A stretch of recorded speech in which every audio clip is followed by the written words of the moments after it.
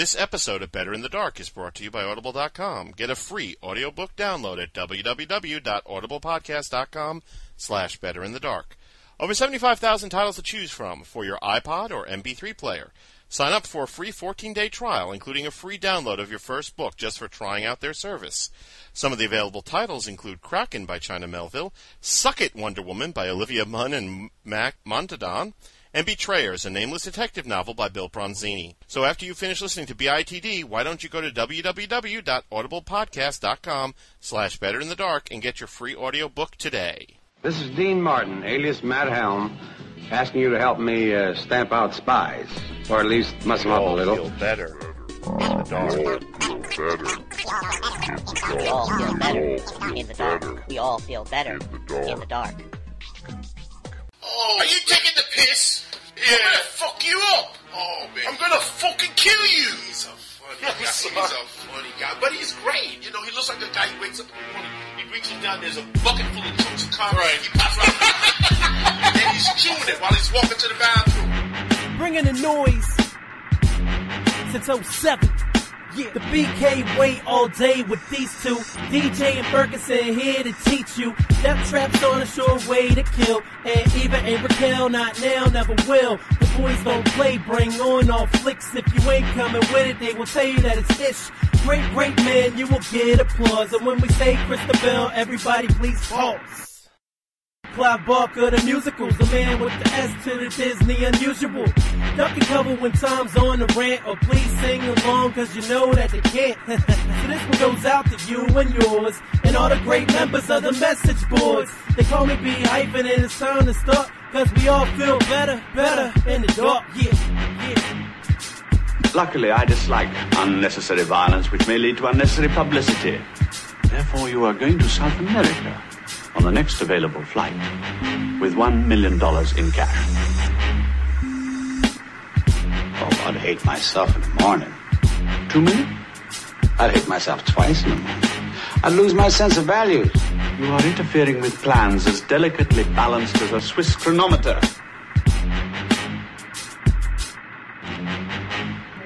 I don't have very much to offer. You're putting me on. And until we get back in touch with you. Go watch that movie. Right, Davin? Go watch that movie. Go ahead, sing the song. Get it out your system. Go ahead. It's the Rivals of Bond with Dean Martin, because he's drunk and he likes to be drunk, but he likes to be a spy. Well, no, not really. He just likes to drink. And with that, you think we're joking. Welcome to the first episode. See, I don't know what's wrong with this. This is the second one, yeah. Oh, the second one. We just finished the Gilt-Edged Bond, and now we're going into another series. This is the second one. The first one we did was Flint, about Derrick Flint. And this one is about Matt Helm. Yes, it's another installment of the Rivals of Bond, whereas Tom and I are going to be looking at some of the other spy characters of the 60s. So yeah. James Bond kicked off the big spy craze of the 60s. And then everybody and their brother jumped onto the bandwagon with these super spy series. Some successful, some weren't. Oh. Some were good, some weren't so good. Yes, and we're about to talk about one that ain't too good. But first, we have a piece of listener mail directly tied into this episode. But first, we want to remind you that this episode of Better in the Dark is brought to you by Audible.com for all your iPod and MP3 audiobook needs. They invite you, the listeners of Better in the Dark, to download a free audiobook with a free 14-day trial to give you a chance to check out their service. And among the books that you can maybe experience on Audible.com is Dean and Me, A Love Story by Jerry Lewis and James Kaplan, narrated by Stephen Howe. Also, you can download episodes of The Bob Hope Show. This, I'm assuming, is the old radio show, which guest star Dean Martin and Jerry Lewis. This is all available through Audible.com. And if you want to take advantage of this special offer, just go to www.audiblepodcast.com/betterinthedark and download your free book today. I asked one of our good message board people, Ed Henley, had posted something on our message board. I asked him to send it to me as a email because it ties in very closely to what we're about to discuss today. Well, hit him with it. Okay, and Ed writes, I love Bond. I love Harry Palmer.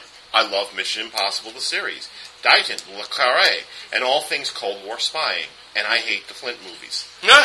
I loved listening to you guys enthuse on the show. I love listening to Lee Pfeiffer from Cinema Retro on the box set commentaries. But I just don't like the movies themselves. Mainly, I'm not a fan of movie spy spoofs, as I prefer some real tension. I do like some books like Tanner, the recent Mallory and Morris books, and the Lucifer box series. The Tanner series should have been a movie series. Yeah. With these two pictures, here's what's grates on me. As Tom mentioned, Coburn's physicality. He's thin and lanky, and it creeps me out for some reason. With his sleeves rolled up and his thin arms and those gleaming choppers. He actually puts... I got you. I can't explain it, but I've always felt it, and I think I said yes aloud when Tom mentioned this.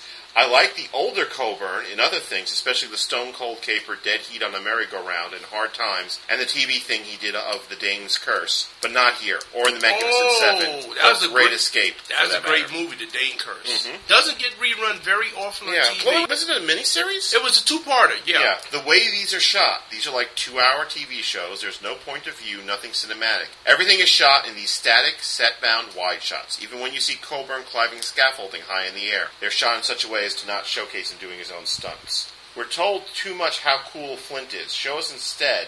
Each Bond film tends to convey that Bond is cool through his manner and action. Here they constantly tell us Flint is cool before we even decide for ourselves. To paraphrase a great, great man, Flint and Matt Helm were America's answers to James Bond, and they got the question wrong. Is he talking about me?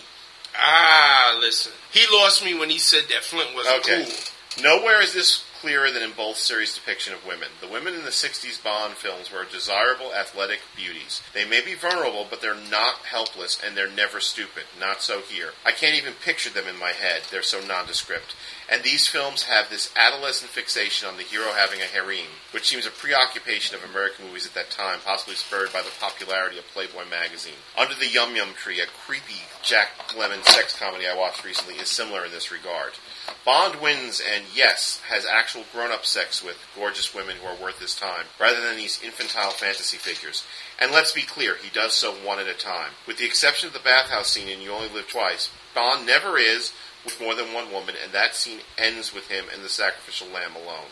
You do, however, see Bond amidst crowds of women in the U.S. ads and record sleeves for the films. Put another way, Flint and Helm are for the men, boys who fantasize about looking at beautiful women, and the Bond films are for the men who fantasize about having sex with beautiful women. Anyway, great show. I truly wished I shared your enthusiasm. To make matters worse, I think I actually prefer the uniquely terrible Matt Helm to Flint. I wanted to read that on this episode because we don't agree with him on Flint, because we both love Flint.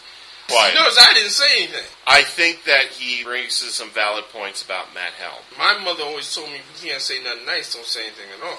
Thank you, Ed. So I ain't saying nothing. As you're about to find out as we go very quickly, because quite frankly we want to get the pain over with quickly. No, but go ahead. You were saying that he had made some valid points. About the Helm films. So I suppose we should explore those. For example, as we're about to find out, with one exception, all of the Matt Helm females are idiots, and are in fact there to be ridiculed by Dean Martin. True. Rather than to be true spy girls. True. There is a definite look to the Helm films that are kind of dull and washed out and not very top-notch. Well, it was an attempt at what they call that 60s pop look that Dean Martin is anything except hip, especially at this point in his career. Maybe back during the 40s and the 50s, he was young and hip, but nothing points that out worse than in that terribly embarrassing scene where he's in the go-go with Ann-Margret, and he just looks like somebody's dad that's wandered into the wrong place while he was trying to find the local pub. This is one of these series that, quite frankly, I find interesting more for how it came about than for the films themselves. Than what it is, yeah. Because you see, back in 1959, I think, there was this guy, Irving Allen. And Irving Allen was a producing partner of one Cubby Broccoli. One day, Cubby comes in with this book by this guy, Ian Fleming, and says, "Irving, we really need to nail down the rights for this, because I really think these books will be great movies. And Irving read one of the Bond books and said to Cubby, there's no way that these books are going to be successful. They're cheesy as all hell. Mm-hmm. They'll make terrible movies. I don't want to do it. Thus ending the partnership of Allen and Broccoli. Now, we know what happened to Cubby. Mm-hmm. Cubby keeps this idea under his hat, runs it to Harry Saltzman, who actually bought the rights, and starts what becomes the Eon Productions James Bond empire. And Irving Allen didn't. Can you imagine this guy? I would have loved to have been a fly on the wall when the grosses for the first James Bond movie came in. Can you imagine how hard this guy kicked himself when he saw this? So anyway, Irving Allen, partly out of spite, and partly out of a desire to get a piece of the pie that he foolishly cursed, runs out and buys the rights to the first spy property he can get his hands on, which is, of course, Donald Hamilton's Matt Helm. Which was a series of very popular books. And very brutal. We want to emphasize this. Never have two things been so far apart. I read a couple of them because my father was a big fan of them. Right. My father read that. He read the Shel Scott books. And I love the Shel Scott books. Oh, yeah, my father was Richard Prather was a genius. My father was a big fan of books like that. And he let me read a couple of them. He said, read this thing. Yes. You know what I think is criminal? The Matt Helm books are so far from the movies, it's not even funny. You know what I think is criminal? That we've never seen Shel Scott on film. Yeah, he's a great character. Could you imagine Jake Busey as Shel Scott? Yeah. Oh, man. Yeah. Or his father, if they were made in the 60s. If they're made in the 60s, yeah. That's neither here nor there. Shel Scott is... But the novels, and Donald Hamilton wrote something like 30 novels. It was like 30 of them, 30 Matt Helm. He wrote 1 year between their inception in the 60s, 1971, then came back to them in the 80s and wrote one of them till his death in the mid-90s, I think. Okay. I'm a little hazy about the timeline, but he ended up with about 30... There's about 30 of them, Matt Helm novels, starting with Death of a Citizen. And they are very brutal. It's like a fusion of spy chic with hardboiled detective. Yeah, it's kind of like a marriage between the two genres. Yeah. Much like James Bond is depicted in the novels, Matt Helm is a blunt object. He's a killer. Because as a matter of fact, in several of the books, that's his assignment is to go and assassinate people. Yeah. Irving Allen has his hands on these books. He's going around looking for financing, and he wants to get a named star. Here is where he makes the biggest mistake of his life.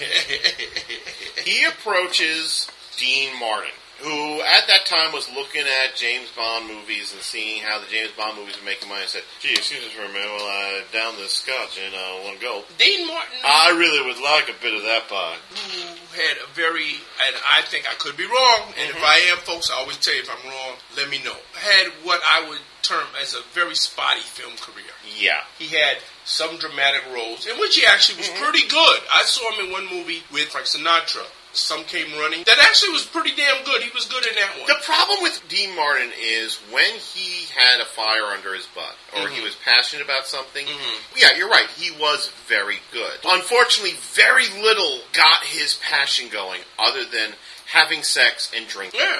Rio Bravo, where he co-starred with John Wayne, where he played a drunk. He was very good in that. And you're right, when it was something that he really cared passionately about, he wasn't like Frank Sinatra, who really wanted to prove himself as an actor. Dean Martin wasn't like that. It was a party to him. So, the first thing that Dean Martin did when he was approached about being Matt Helm was he said, okay. Well, first thing he probably... just do the thing. You ain't got to do the voice every time. Okay. Just get on with it. He said, I'll do it, but we're partners from now on. So immediately, Irving Allen found himself in a partnership with Dean Martin's production company. Okay. And found very quickly that all his control over the property disappeared. And this is why I've heard more than one critic, when they're talking about these films, refer to it... Dean Martin gave it to him up the old grainy hole, huh? Yeah. With no grease. Many people refer to this as a big screen version of his, at that time, very popular variety show. Yeah. Dean Martin was playing his lovable, lush character surrounded by beautiful girls, which in the TV show is called, of course, the Dean Martin Dancers. In these films, they're just referred to as the Slay Girls. S-L-A-Y. I actually remember watching some of the Dean Martin show when I was a kid. I tell you what I really thought was really funny, though. What? As much as you rag on Dean Martin. What? Remember when he used to do the roasts? Yeah. Back in the 70s? That shit was funny as hell. And I think it came on like every month. It was like a different person. Right, different person they did. And he got a bunch of actors and comedians, Right. and they would roast people. They roasted Muhammad Ali. Yeah. They roasted Don Rickles. They roasted Jackie Gleason. Right. And it was a once-a-month thing. That thing was funny as hell. And we're going to be upfront about this. These are really terrible films. Yes, they are. There's only one that I think you and I really kind of like in this film. Make no mistake about it. We are doing this because we're completists. Yes. And we said we're going to do Flint, and we're going to do Modesty Blaze, and Right. we're going to do Diabolic, and we're going to do all these other ones. Then we should include the Matt Helm movies. But by no stretch of the imagination do Tom and I recommend that you waste your time and your hard-earned money renting these things. Unless, of course, you really want to see them. You say, well, you know what? I got nothing else to do. Let me rent these Matt Helm movies and see if they're as Don't bad. expect us to spend 30 minutes recounting the plot. There's just no. Because you know why? Okay, how can I put this? The Flint films were spoofs, but they took themselves seriously enough that you could get into the story. They had stories, they had plots. There is nothing absolutely serious about the Matt Helm movies. Dean Martin breaks the fourth wall constantly. There's these lame jokes, usually involving Frank Sinatra, you know. And most importantly, well, at least in the first one we're about to talk about, the silencers, they seem to occur in this weird alternate universe where there's this big Dean Martin hanging in the sky, singing at weird points, doing a Greek chorus. An internal monologue, like when he sees a girl, he'll say, "Ooh, I like her ass. Yes. I'm looking at it steadily. I'm waiting for lunch. Going out to Phoenix. Yeah, gotta he's deal with driving the big O. Yeah, instead right, of the big Olay. These are painful. We watch these so you don't have to. Okay, the silencers. You can see the mistakes right up front. You can just imagine Irving Allen going, well, let's see. James Bond has these beautiful women in there pretending to be undressed. I'm going to have actual strippers on my title sequence. And the title sequence is basically a series of strippers doing their striptease. Yeah. And then Sid Charisse comes out and does a song called The Silencers. And does the theme song, yeah. Which is no Lulu singing Man with the Golden Gun, let me tell you. The worst of the James Bond themes, like that horrible Another Way to Die. It's still better than this. Sid Charisse, I'm sorry, I never saw the appeal of her. She was supposed to be like a big sex bomb back in the 60s. Right. I look at her and I said, well, if that's what they consider... Now, Joey Heatherton was a sex bomb. But unfortunately, Joey Heatherton's not in this film. Yeah. I'll tell you who is in this film, though. Who? One of the few bright lights, I'm sure you and I will agree. The absolutely gorgeous and stunning Israeli actress Dalia Lavi. Who, by the way, I think is the oldest person in the Hottie Hall of Fame. Because we don't have a lot up there right now, but she's up there. Still, that chick is... Woo. And she turns my crank. Can you believe she only did like 6 films? Yeah, she made half a handful of movies. As gorgeous as she was. And anytime she comes into a movie, she brightens it up. Yeah. I don't care. And The Silencers is the only reason I'll watch this movie is for Dalia Lavi. It seems like she's playing two different people. Because she plays a certain type of person in the first half, and then she plays the second type of person in the second half. Yeah. Both equally sexy, both equally valid. She's got those wonderful eyes, that beautiful and that skin, the and that smile. The Oh. smile is what gets me every time. You know, it's such a shame that she's wasted in a worthless piece of Yeah. crap like this, but hey, listen, I take what I can get. Believe it or not, this movie actually bears lip service to two of Hamilton's novels. Namely, the first novel, Death of a Citizen. The character that Dalia Lavi plays, Tina, actually, in Death of a Citizen, approaches Helm, try to get him to come back. Right. And the same thing happens here. And The Silencers itself, which was about an attempt to blow up a place with a nuclear missile. The Big O, which is an evil organization. Not the Japanese robot. You get the impression that the O is supposed to stand for Oriental, though we learned in a later film what Big O is supposed to mean. Headed by Tung Si, the diet egg foo young guzzling mastermind, played with, how should we say it, a healthy all-wood diet from chewing up the scenery by Victor Buono. Victor Buono. Most of you will recall played King Tut in the Batman TV series, which is a lot better than this movie. Yes. Are planning to turn the Midwest into a radioactive dead zone. Right. By somehow altering the course of a missile test so that it crashes into a nuclear power plant. Right. Okay. Understood. Why they want to do it, I have no idea. Is brought out of retirement by Tina. He's now a calendar photographer. He's a professional photographer. Professional glamour photographer. He and his former partner Tina go to Phoenix first and meet the actual female lead. Oh, God. Gail Hendricks, played by Stella Stevens, who I never understood the appeal. Another actress, I never understood the appeal. And this is, I think, another big difference between American spy movies and British spy movies of the era. The British spy girls were kind of cool and sexy and elegant. Sure, most of the women we're going to talk about here are brassy. Yeah. And blowsy. And blousy and all other sorts of things ending in Z. And she's this accident-prone goofball. Yeah, she's doing pratfalls all through the movie, and she's bumping into things, and she's knocking over, and she's flailing about wildly, and it's just a simply terrible performance. Mind you, Stella Stevens was never the best. Probably the only role I've ever watched her in that I really liked her in was Poseidon Adventure. Yeah, and it's indicative, like, there's a scene in this film where Helm and Gale are on the run. James Bond has an Aston Martin. What does Matt Helm have? A Nash Rambler. A station wagon. Yeah, a Nash Rambler station wagon that happens to, among other things, transform into a camping tent. Now, that ain't cool. It's dumb, is what it is. But there's this whole protracted sequence. Which Flint had a vintage car. Right. That's right. And he had a Lear jet. But the whole point of this scene is just to see Stella Stevens fall in the mud. mud. Helm has a station wagon, Ed. A station wagon, Ed. It's just to see Stella Stevens fall repeatedly in the mud while Dean Martin laughs at her. People talk about Bond being misogynistic. They've never met Matt Helm.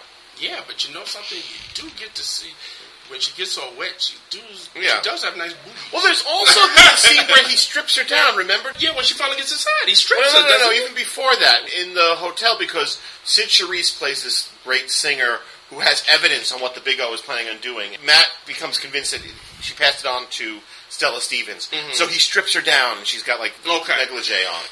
To make the long and beautiful story short and ugly, it ends in a very protracted sequence in the Big O's secret headquarters under New Mexico. And it involves the world's most unconvincing laser beam and the world's stupidest gun, the gun that shoots backwards. If you want to fire forward, you have to push the trigger forward. We get repeated scene after scene after scene where Stella Stevens is running through the hideout trying to find Matt Helm, and she runs into guards. She runs back to the guard, gives him the gun, because she can't figure out how to make it. There's a whole sequence of spending new ways to use this gun. Because she can't figure out how to make the gun fire forward, so she runs back and gives it to the guy that finds her, and he looks at it, and instead of shooting her with his own gun, he pulls bam, and he shoots.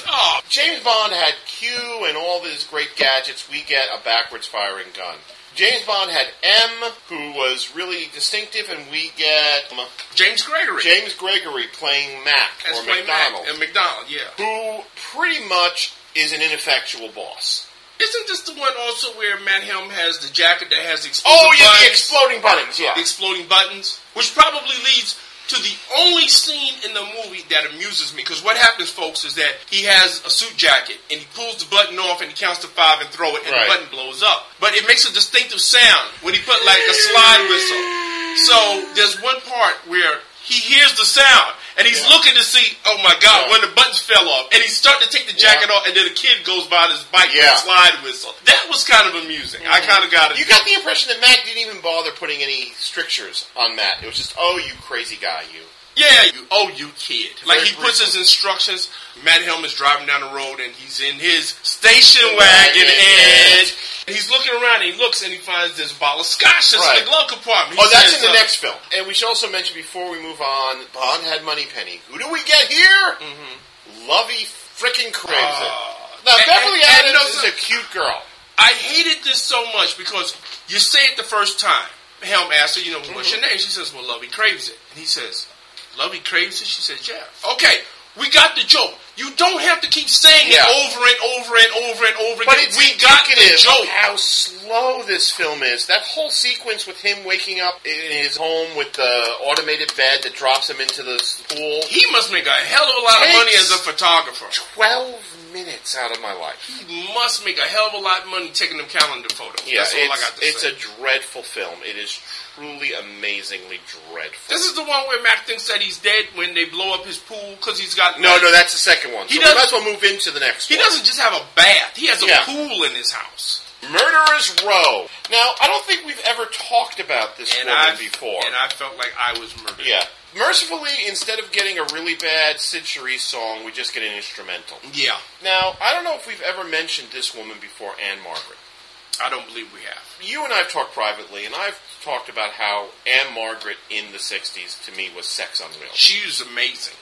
She was known as the female Elvis. Maybe not the greatest actress in the world, but with so much energy. Yes. And you couldn't take your eyes off her. She was so beautiful. Now, to me, I'm not a big fan of Elvis Presley movies, but I love Viva Las Vegas. Yeah. That movie is terrific. It's nothing but entertainment from start to finish. And a lot of it is due to Ann-Margret. Yeah. I think she's gorgeous. I mean, I have a thing for redheads that you do not have. But her, she's a redhead I could go for. I even loved her in The Flintstones. To my amazement. Ann-Margret. This is the film that manages to make me disinterested in Ann-Margret. Yeah. As we'll learn. Any movie that can make Ann-Margret look bad is a sad movie. The plot is the Big O is back. It has a plan to create a giant heat ray utilizing the work of one Dr. Solaris. And then use it to blackmail the United States. Right. They're presently in Monte Carlo and being headed by Julian Wall, played by Carl Malden of all people. And let's give him some credit. He is definitely, shall we say, vigorous. Carl Malden tries, because Carl Malden is a professional actor, and I have a lot of respect for the guy. Right. You can see he tries his best, but they've saddled him, and I don't know whose idea was it with that ridiculous accent, because I don't even know what type of accent that's supposed to be. Yeah. It's just, oh God. So Wall and his wife / partner / whatever, Coco Duquette, played by Camilla Smart, who was actually, much like Dahlia Lavi, was much more interesting than Stella Stevens in the first one. I found her much more interesting. She wasn't the most beautiful woman in the world, but she definitely had a quality to her. What would have been more interesting in this movie is if she had been the brains behind this, and Carl Malden had been her henchman. And, of course, their henchman, the ridiculously named Ironhead, who actually has an iron head. He's got a visible steel plate in the top of his bald head. Headed out to eliminate the major ICE operatives before they can get onto the plan. Because we get a montage of Ironhead killing off the various agents. He's giving photographs.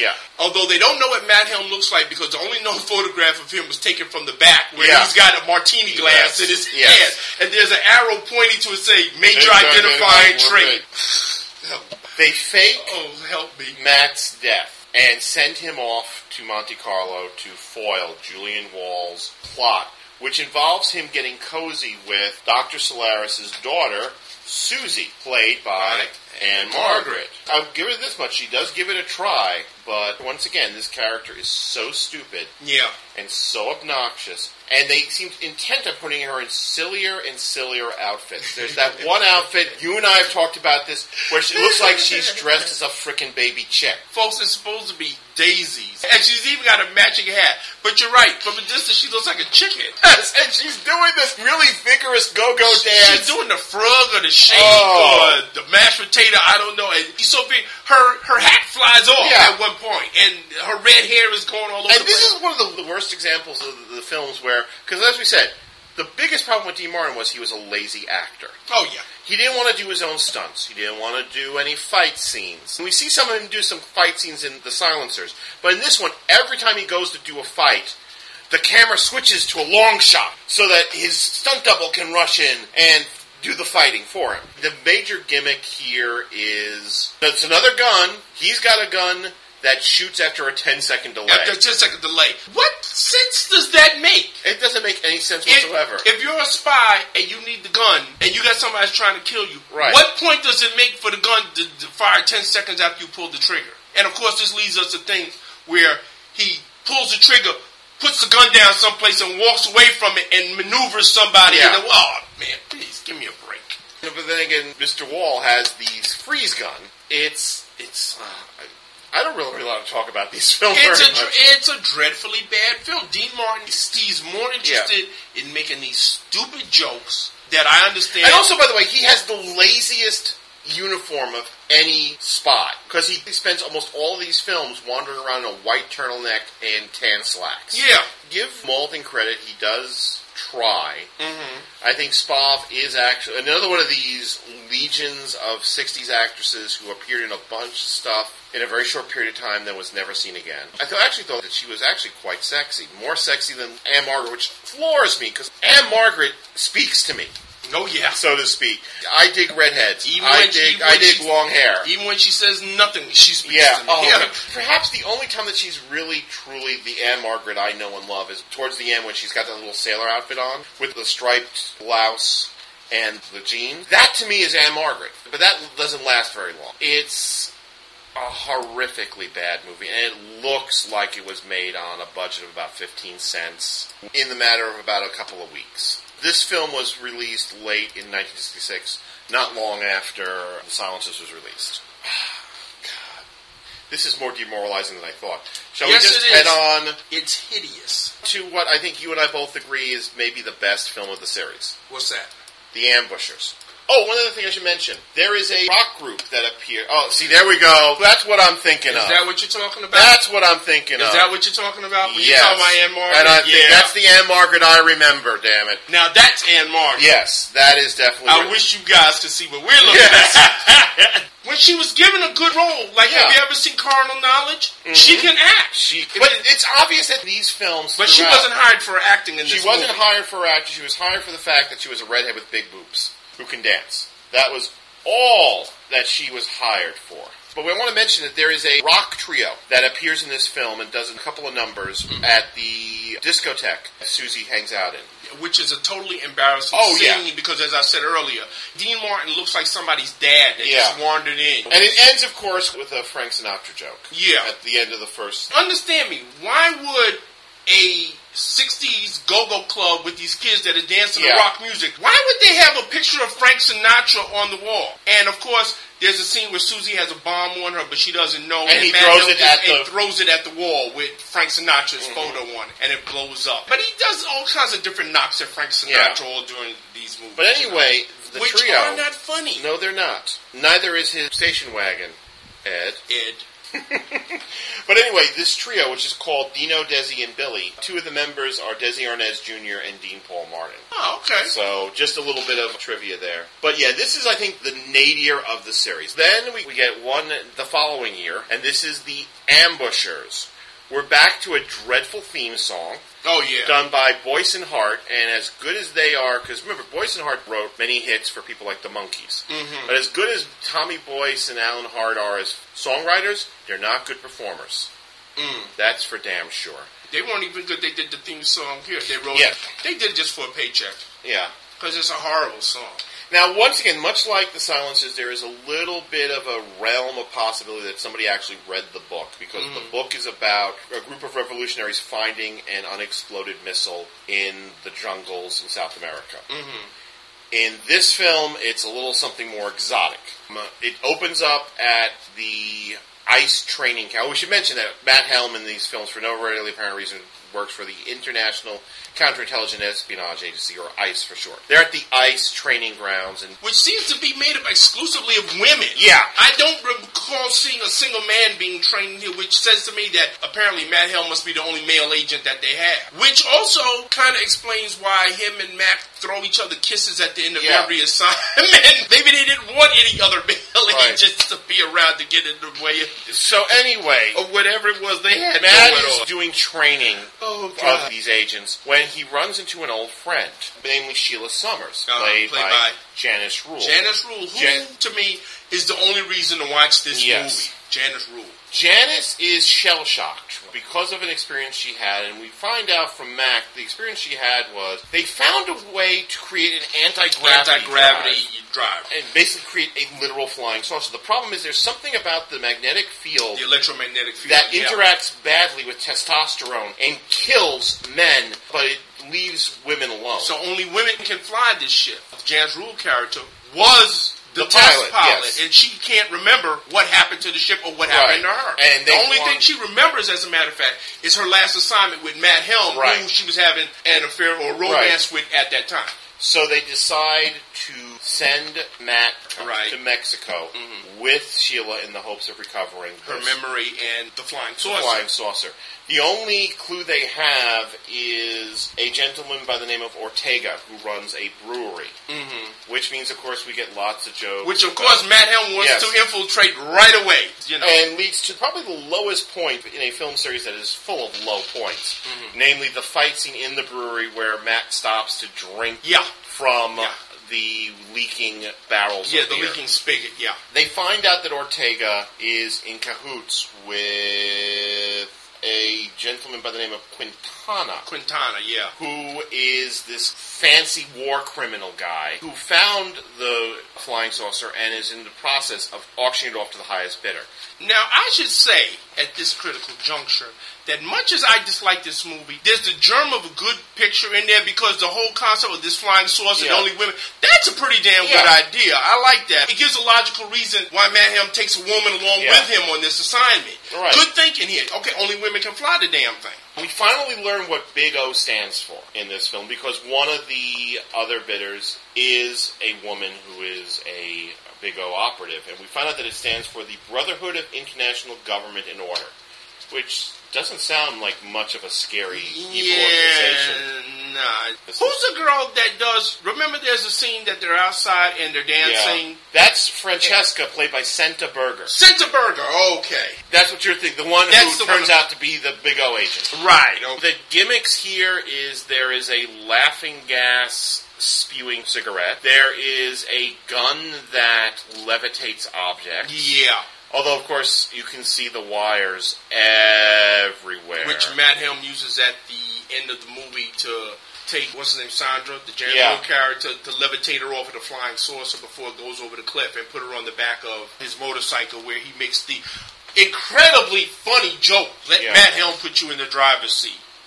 Yeah. Which, if you were not a kid during the 60s or 70s, you won't understand that joke. And if you've never heard of Hertz, you won't understand that joke. If you've never seen a Hertz commercial from the 60s and 70s, you won't get the joke. It ends with a rather nonsensical chase with the flying saucer on a train, which is supposed to transport it to the Big O operative, which Helm is chasing on a motorcycle. The thing that's really aggravating about this film, it's drummed into our head very early on, this is about a flying saucer. The flying saucer is wrecked at the end. Yeah. Nobody gets it. Oh, God. We have more Lovey Craves It. We have just more of Mac just being an ineffectual boss. Probably, though, oddly enough, and a lot of it is because of Janice Rule. Not a beautiful woman by any means, but a trained comedian. But something... She's got a great body. There's something incredibly appealing and sexy about her. She's not a raving beauty like Ann-Margret or Dahlia Lavi, but there's just something about her that I really find extremely sexy. It's a things. One is, she's a trained comedian, so she knows she's in a comedy movie. And she's got a personality. Yeah. Two, she's the only one of the four, quote-unquote, Helm girls who actually shows consistently a competent streak. Yeah. In many cases, she's one step ahead of Matt. Legs up to here. Yeah. Terrific body. Wonderful. Yeah. She comes off a lot better than Ann-Margret in her and she plays off. I think she manages to rein in Dean Martin. There's a lot of embarrassing things. For example, the endless sequence at the party that Ortega is throwing to celebrate the 5th anniversary or something of his brewery, which features endless showcasing of the Slay Girls walking around in Ole Cassini wear. Yeah. Which at one point there's the embarrassing exchange where Dean Martin and Janice Rule are talking to Ortega, and Janice says, "Oh, the fashions are wonderful," to which Dean Martin goes, "Ole," and he goes, "No, Ole." Ole, yeah. That whole sequence is just a massive advertisement. I mean, why not just hold up a sign? Fashions by Ole Cassini. It'd be more honest. Yeah. Quintana is actually fairly interesting. He doesn't get a lot to do, though. This one's probably got the most interesting villains as well. Actually, no, I would say the character that we're about to meet in the final film is the most interesting of the villains. But Quintana is an interesting villain. He's got a very good visual, but they do nothing with him. No. It's the best of the series. If you're going to watch one... If you're going to watch any, watch this one. Watch this one. Be prepared. It's still pretty damn dread. It's still a stinker. That whole opening sequence in the ice training camp is like totally worthless. There's nothing. It's just a whole bunch of these corny one-liners, and I don't know if Dean Martin came up with these quips on his own or if these were done by the writers. Yeah. but either way, they're pretty bad. And I think Irving Allen realized things were pretty bad, too. Because the next film takes 2 years to make, and there are changes very evident from the moment the films start, which is, of course, The Wrecking Crew. Directed as all these films were by Phil Carlson. Allen went down and got some help. He got a new fight arranger, a young gentleman by the name of Bruce Lee. He recast Mac. So instead of James Gregory being all pally-pally with Matt, we get John Larch being much more of a hard ass. Okay. About things. It looks better. It's a better looking film than any of the three previous ones. Part of it was just, I think, Bruce Lee. Because as you and I have talked about, Bruce Lee was one of these guys who like to energize people, who like to see the best in people and try to bring it out of them. And I think it worked with Dean Martin because Dean Martin in this film is a kicking fool. Okay. Dean Martin discovers martial arts in this film. There's still these fight sequences where, okay, switch to the long shot. Right. But there are a number of shots where he's just, doing all this karate stuff. And you can see it. Yeah, okay. The plot of this film involves... Such as it is. Count Contini, played by Nigel Green. Very well. Yeah, Nigel Green, very good actor. Count Contini manages to steal a large amount of gold en route to the International Gold Reserve. His idea is he's going to hold on to this gold. There's so much gold being transported that it's going to collapse many of the country's economies. And he's going to walk in and be the big man. Okay, very simple to understand. We get a lot more with Contini than we do with any of the other villains in the series. He's very fussy. But I like the fact that he also isn't afraid to get his hands dirty. Okay. There are at least 2 sequences where he goes toe-to-toe with Helm. Oh, okay. Which we never got in any of the other movies. We never got in Helm going hand-to-hand with any of the other bad guys. So, Contini and his paramour, Linka Karensky, played by Elke Summers, are plotting from the Contini's villa in Norway, Sweden, some cold place. Matt is sent to retrieve the gold. He is teamed with Freya Karlsson, played by the tragically killed very shortly after this film was released, an absolutely gorgeous woman, Sharon Tate. Absolutely amazingly gorgeous. Who is much better looking than Elke Summers, who again is another one of these 60s sex symbols that I couldn't see the appeal of. They are confounded by the Count's assistant, Yu Rang, played by Nancy Kwan. Yu Rang. It's just basically more punchy, run. There were times when I was even more angry at this film than some of the other films in this series. By the way, also, dreadful theme song. This had an instrumental theme song. No, this wasn't. This is the one where the theme song is called The House of Seven Joys. Oh, yeah. And hey, yes. So very, very nice. Yeah. Yes. Oh, my God. Folks, it's scary what your memory... Well, I hadn't thought of that in years. Oh, man. I like Nigel Green as the villain. I actually thought Elke Summers wasn't too bad either. Once again, the secondary character is more interesting than the primary character. Right. Nancy Kwan is a lot of fun. You definitely see the difference in the fight scenes. But after getting a character who is Helm's equal in The Ambushers, the only reason Sharon Tate is there is for Dean Martin to laugh and mock her. Yeah. Freya is another one of these characters who's very accident-prone. I think you hit it right on the head earlier, what you said. These films are very misogynistic. Yeah. Women do not come off well in these movies. At least not the way they're treated by Matt Helm. He is actively contemptuous of her. Exactly. He's got open contempt for every woman that he interacts with in I'm not exaggerating when I say about 90% of his interaction with Sharon Tate is him, well, as loud as Dean Martin can get, yelling at her. Yeah. And telling her to get away. They actually have the nerve to redo the scene with Stella Stevens from the first film with Sharon Tate. Yeah. And it angered me doubly knowing what was about to happen to this woman. This is a woman, I think, who had potential to be a really great sex symbol in this world. It's like whenever I look at the fiendish plot of Dr. Fu Manchu, knowing that this is the last thing that people saw of this person. Of Peter Sellers, It's more aggravating with this because this woman was just getting started. She wasn't a great actress. But she was on her way. But she had a presence. But you could see, this and what the Fearless Vampire Hunters and... Beyond the Valley of the Beyond Dolls. the Valley of the Dolls, And she definitely had a presence, and in a way, it's aggravating that this is the last thing she left on this earth. Yeah. For that horrible tragedy that not only ruined her life, but her husband's life. Yeah. I'm sure you'll agree with me. He has never been the same. No. Mentally. No. Since Yeah. that Well, of horror. course not. Of course not, yeah. Let's face it, who would under something like that? Yeah. And before anybody jumps on us, it's not to excuse what he did. We're not excusing that.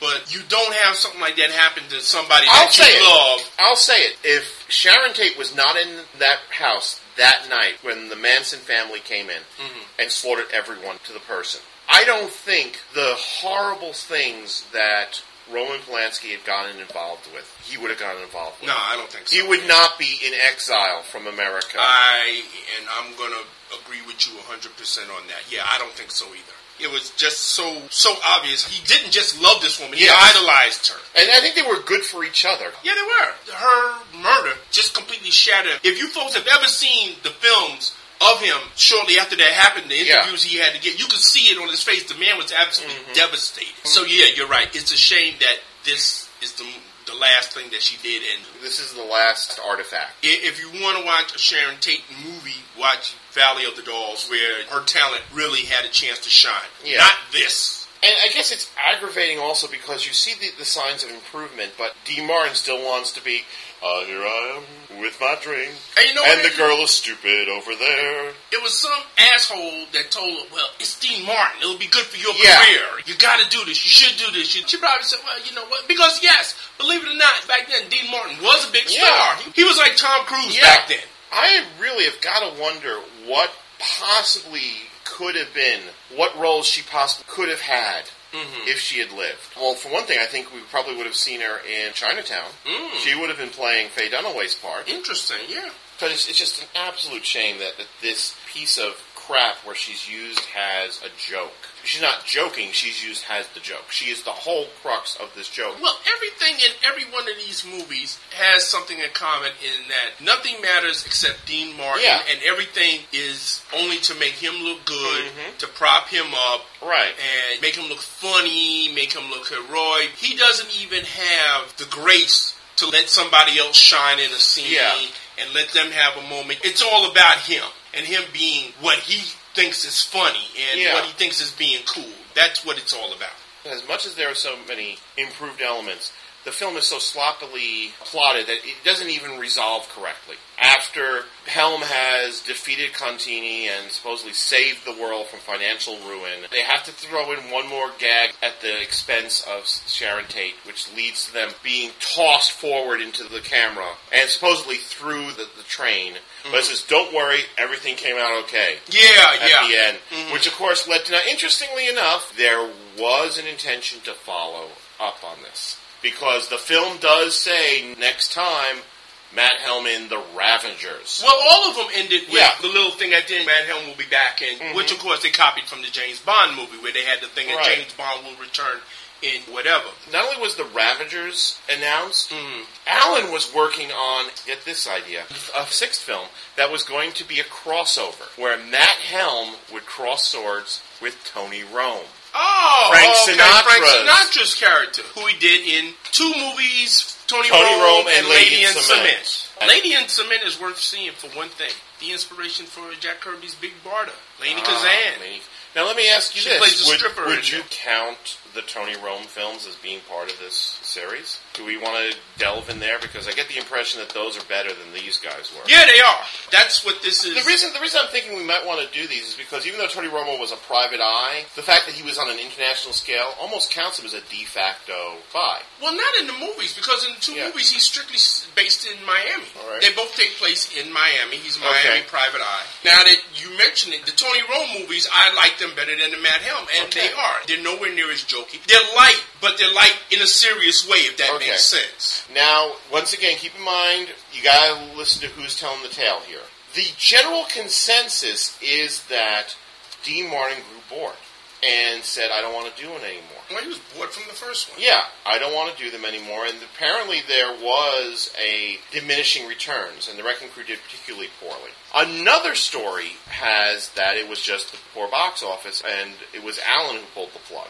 Okay. A third story, which is the story I think is the least reliable, is that G. Martin was so broken up over Sharon Tate's murder that he retired the character, which I think is bullshit. Because if there was still money in the Lar Hills, and he was still kind of vaguely interested, there would have been a fifth, a sixth, a seventh, an eighth, as many as he could squeeze out. The second story about Alan pulling the plug because of the diminishing box office, that sounds like the one. See, I think the first one is the most reliable of the three. That D. Martin got bored and just said, I don't want to do this anymore. Well, they're both equally valid, Yeah, you can imagine that if D. Martin says, I don't want to do this anymore, he pulls Francie Productions' financing of the project. Mm-hmm. Irving Allen has no one else to finance the project, so he walks away. Although, apparently, he wasn't done with Matt Helm because, of course, he was instrumental in bringing him to the television screen several years later. Tony Franciosa played Matt Helm, who in this one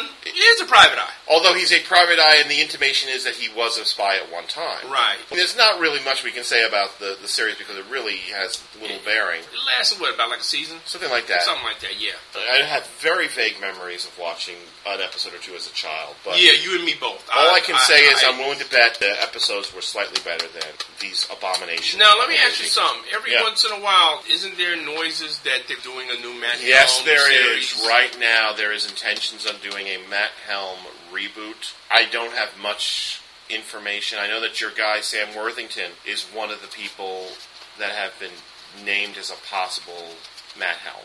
No, I want to see him do Doc Savage. I've heard that. I've heard Ben Foster as well.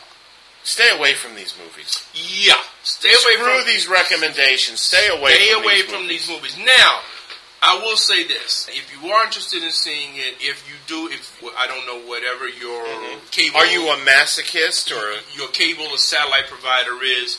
But if you get Turner Classic Movies, wait for them to show up there because that's where I saw them. Yeah. Tom's Netflix stuff. No, I did even worse because I found them at deep discount DVD, the whole set for $10. Poor man. Sell them back to them. No, I watch these on Turner Classic Movies. They'll run them all four, back to back. Jesus. Yeah. For those people who really can't get enough pain. They're horrible, horrible films. And the sad thing is, this isn't the worst film I'm going to be talking about in this series. That's coming up next time we come back to The Rivals of Bond, where I have to try and make sense of the freaking train wreck that was. Modesty Blaze? Oh, God, yes. Oh, man. This is the 60s one with Monica Vitti and Terrence Stamp. Oh, God. Oh, Lord. We have to talk about that abortion. We want to talk about Modesty Blaze, yes? Okay. There are 3 Modesty Blaze items out there. Okay. I have seen 2 of them. Neither of them are very good, although the last one is definitely miles better than Matt Helm. But that's the next stop. And then I guess we're going to be doing some potpourri stuff after that, because we want to talk about Diabolique. Yeah, Diabolique. There are some characters we want to talk about that we're waiting for Turner Movie Classics to run them. I definitely want to talk about the Harry Palmer films, but we got to get those films. Yeah, Harry Palmer, yeah. You can't find them, though. They're not available. You can find them in Great Britain, in Europe. Well, that does us a lot of good, Thomas. Because our good friend Jason Cleaver did some research and found them on Amazon UK. Okay. But they're Region 1, as opposed to our... We're Region 2. Right, exactly. So yes, stay away. Stay far away. Yeah, these movies in no way, shape, or form are worth your time. The only reason I still possess them is as a curiosity artifact of spy culture. I ain't that curious.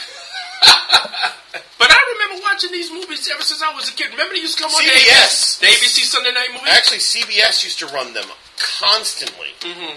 Because I think they owned the rights to all the Matt Helm films. And they used to run them constantly. Like they did a Friday night movie package. Yeah. That's where I first saw them as a kid. Okay. I remember seeing them on ABC Sunday Night Night Movie. And of course, as a kid, I kind of remember liking them. Because, of course, I was frickin' 7 at the time. Yeah, well, naturally. If you're a kid and you're like 10 years old, you watch it, you think this stuff is cool. I'm not going to deny. Yeah, when I watched them as a kid, I thought it was cool. Then I grew up and I evolved. There's a word I want to describe. Is that they're ugly. Yeah. They're truly ugly films. They're mean-spirited towards the female leads. They're just lazily done, and it's just nasty. It's all the way around. It's poor filmmaking at its At no point is it obvious that anybody has any love for the property or the genre. Yeah, this was a job. Yeah, this is Dean Martin wanting an extra couple of million to buy, 1,000-year-old scotch or something. As we've said, the only possible reasons that there is to watch these movies is for the supporting characters played by Dahlia Lavi, Janice Rule, Camellia Spav. Yeah. Nancy Kwan was too. Yeah. Even Elkie Summers, and I agree with you, I don't know what the hell people were thinking when they said she was a sex bomb. But she also gives a fairly interesting performance, and she's the only person who seems to be taking herself relatively seriously in The Wrecking. Well, I think it was that Swedish thing. Yeah. Remember back during the 60s at around that time, it was a big Swedish thing. Yeah. But she's got this really blocky face. Have you ever noticed that? And she moves her mouth. It's like it's hurting her to talk. Right. Admittedly, one thing, and just for purely prurient, there is a fairly funny / entertaining chick fight between Yu Rang and Freya. Yeah. Towards the end, where they're like karateing each other across a room. Yu Rang. Oh man. But it's done. Well, don't forget you're talking to the guy who had an Asian character named Chu Mi in one of his books, so Yu Rang. Yeah. I will probably one of these days, considering my predilection for Asian women, will probably have a obnoxiously named Asian character in one of my stories. Yeah. Don't be surprised if one to show up in Avengers West Coast somewhere down the line. Because, Lord, no, that's the one place it would probably make sense. Yes, so avoid. Yeah, that's all we can say about that, folks. If you do decide to watch it, don't come back crying to us, talking about, oh, man, that was terrible. We told you so. So now it's time for the administrative. Okay. So whether you love us, whether you hate us, whether you want to send chicken outfits that are supposed to be haute couture, or guns that shoot backwards, or any other bull crap that we had to look at it throughout these 4 films, for your benefit, may I remind you, there are a number of ways you can reach us. Come on now, Ed is one of our loyalist listeners. He's a great guy. I appreciate that. I love him to death. But Matt Helm drives a station wagon, and Flint had a vintage car. And a Lear jet. Flint dressed in a different outfit in every single shot. Dean Martin seemed to throw on the turtleneck he had hanging out of his laundry basket the previous week. You can send us an email at betterinthedark@earth2.net. That's betterinthedark@earth-2.net. You can join one or both of our message boards. You can go to Eric Fromm's message board that he graciously provided for us. And there's one thing we love, it's our fans, because they keep surprising us with all these wonderful things. Oh, yeah. And you go to Eric's board at betterinthedark.proboards.com. Or, of course, you can join the earth2.net message board. Just go to earth2.net, click on forums, and sign up. It only takes a few minutes, and you can comment on our show and DJ Comics Cavalcade and Bigger on the Inside and all of the great Earth2.net programs. You may go to become our friend on Facebook, because both Derek and I have a Facebook presence. Plus, you can join the Better in the Dark fan group, maintained by, of course, our official BITD music maestro, because Lord knows we can't sing, Mr. Kalen Conley. Oh, and also, if you go to his Facebook page, you will find that he has provided information where you can go to his website and download free mixtapes. Yeah. The Thunderstorm mixtape. Yeah. Which I've been listening to. It's excellent. You can follow us on LiveJournal, where we chronicle not only our Better in the Dark adventures, but our non-Better in the Dark adventures. And that Tom's is Space Monkey Mafia. And Derek's is Derek Ferguson's Notebook. Be sure to, when you register for the betterinthedark.proboards.com message board, to consider joining and participating in the Summer O Cowboys Fun Contest, which is brought to you by Better in the Dark and PulpWorksPress.com, where you can win a prize package including the first volume of Grimjack, that wonderful classic John Ostrander, Tim Truman, weird, wacky, swashbuckling series. A very rare copy of Frontier Publishing Presents #1, which features the only recorded comic book adventure of Derek's dashing guy who could kick Matt Helm's ass from here to Kentucky. With both feet tied behind his back. And an arm. And one eye covered by an eye patch. An eye patch. With his tongue, he could kick his ass. Also, the first... How the West Was Weird. Which that weird Western anthology that contains a story by my good friend Tom, and there's a story by myself and other talented people like Mike McGee, Bill Katepi, Joel Jenkins. It's a wonderful Weird Western anthology, and if you're into that genre, which is picking up, it's a genre that's cropping up. And I have promised Russ there's going to be another El Cuevo story. Cool. I have to get around to doing it. I've already told them what it's going to be about. So. Cool. Matter of fact, I have to get busy too because I got to get another Sebastian Red story out. And also as part of the prize package, also you will get an autographed copy of my first book, Dylan and the Voice of Odin. Mm-hmm. So which features Chew Me. Yeah, Chew Me is in there. So that's a prize package, as I keep saying. I wish that I wasn't part of this so I could enter this contest and try to win that So all you have to do is join our message boards and submit either a 1,000-word essay on your favorite cowboy movie or TV show, or a 1,000-word weird western if you're feeling creative. Deadline is August 27th, and we will read the entries and announce them on a future episode of Better in the Dark during the fall. And if you've missed some of our yammerings about where to contact us, and you want to learn some of the legends and lore of Better in the Dark, and the lingo, you can go to the wonderful site run by our good friend Kelly, the Better in the Dark Central site, which can be accessed at www.bitdsite.com. You can find out our favorite podcasts. You can get links to our ongoing Altered Visions Avengers fan fiction fun. You can learn the glossary of Better in the Dark. And most importantly, you can check out what a frickin' smoking hot babe Dahlia Lavi was. Oh yeah, because we got a picture of her on there. By going to the Better in the Dark Hottie Hall of Fame. And there's pictures of Gabrielle Union, and of What did you think of that picture? Well, the reason I picked that picture was it perfectly exemplified what I wrote in, and you're allowed to write up captions too. I've been lazy. I got to write because I knew you were going to write the main caption for Gabrielle, but I wanted to point out that for me, what makes her work as a sex symbol is she has this like almost perfect intersection of Madonna and whore, so to speak. Yeah, you look at that face, and that face is totally sweet. Girl next door, somebody who's going to come by when you're doing a July 4th barbecue with some potato salad, and lemonade, and just sit with you and watch the fireworks. And you look at that body from the neck down, and you think she'd take you around the block a couple of times. Oh, yeah. She knows how to clean your brain. But you know exactly what I mean when I'm saying. Carolyn Monroe, and of course a whole page devoted to the beautiful one. The patron saint of Better in the Dark. It's Kristen Bell. Check that out, and we have also the full archives are over there, so if you want to refer back to the early Gilt Edge Bonds episodes, you can find them there. You can do that. The episode we did on Vincent Price. Yeah, which we talked about briefly on the Roger Corman Director's Court.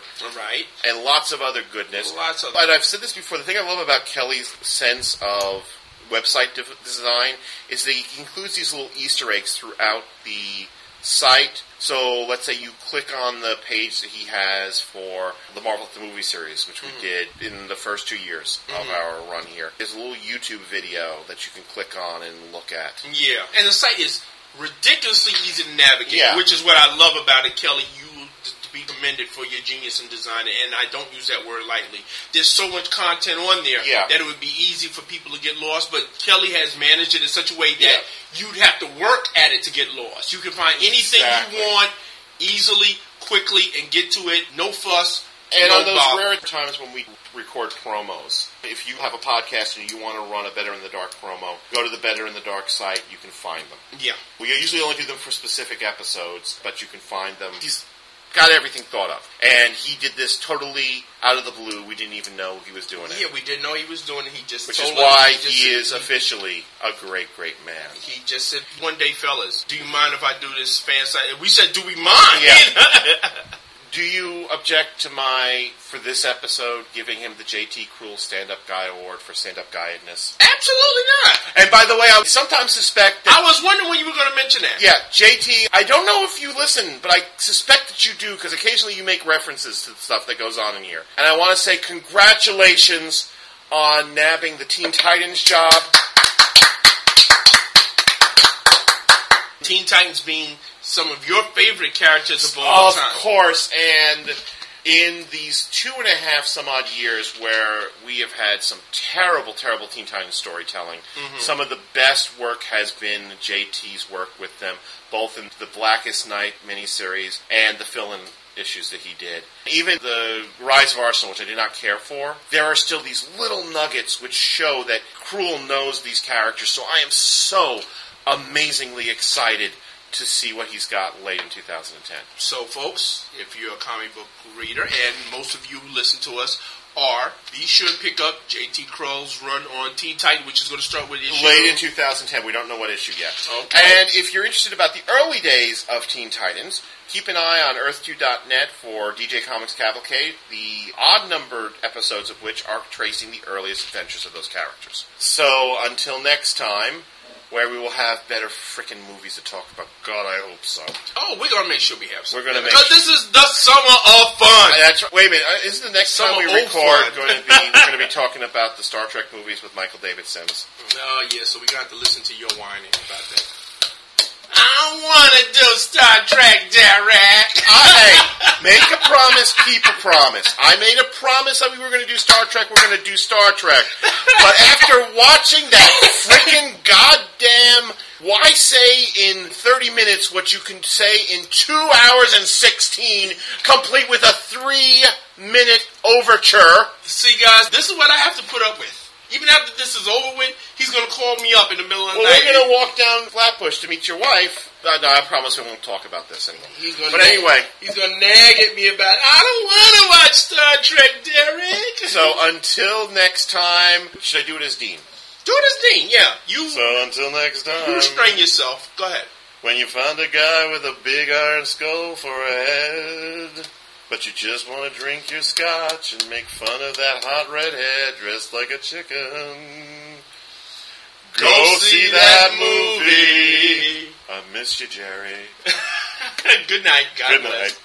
Skull. Sure, Skull's got ice in it. You've been listening to Better in the Dark, featuring Thomas DJ and Derek Ferguson. Special thanks go out to Zach Joyner and Joshua Bertoni of the Clone Saga Chronicles, Chad Bergeron of the Aka Podcast, the Dork Tones, Eric Fromm, and of course the members of the Better in the Dark message board at betterinthedark.proboards.com. Better in the Dark would cheerfully pretend to be a half-assed alcoholic secret agent who only had his fight scenes in long shot, armed with a gun that shoots backwards if it meant he got to make out with Dahlia Lavi. Send all comments, praise, hate mail, love letters, and pipe bombs to betterinthedark at earth2.net. That's betterinthedark at earth-2.net. Please vote for us on Podcast Alley, and why not leave us a review on iTunes? Hey, maybe you can even visit the Better in the Dark Central site at www.bitdsite.com. Better in the Dark is a Conspiracy Productions presentation in association with the earth2.net community of podcasts. All material copyright Thomas J. and Derek Ferguson. Until next time, remember that it's hard to be taken seriously as a globe-trotting super spy when you tool around in a station wagon. Ed. These are the sleigh girls in Murderer's Row. They have plenty of lines, and they even get to say a few of them. Man, how's that for acting?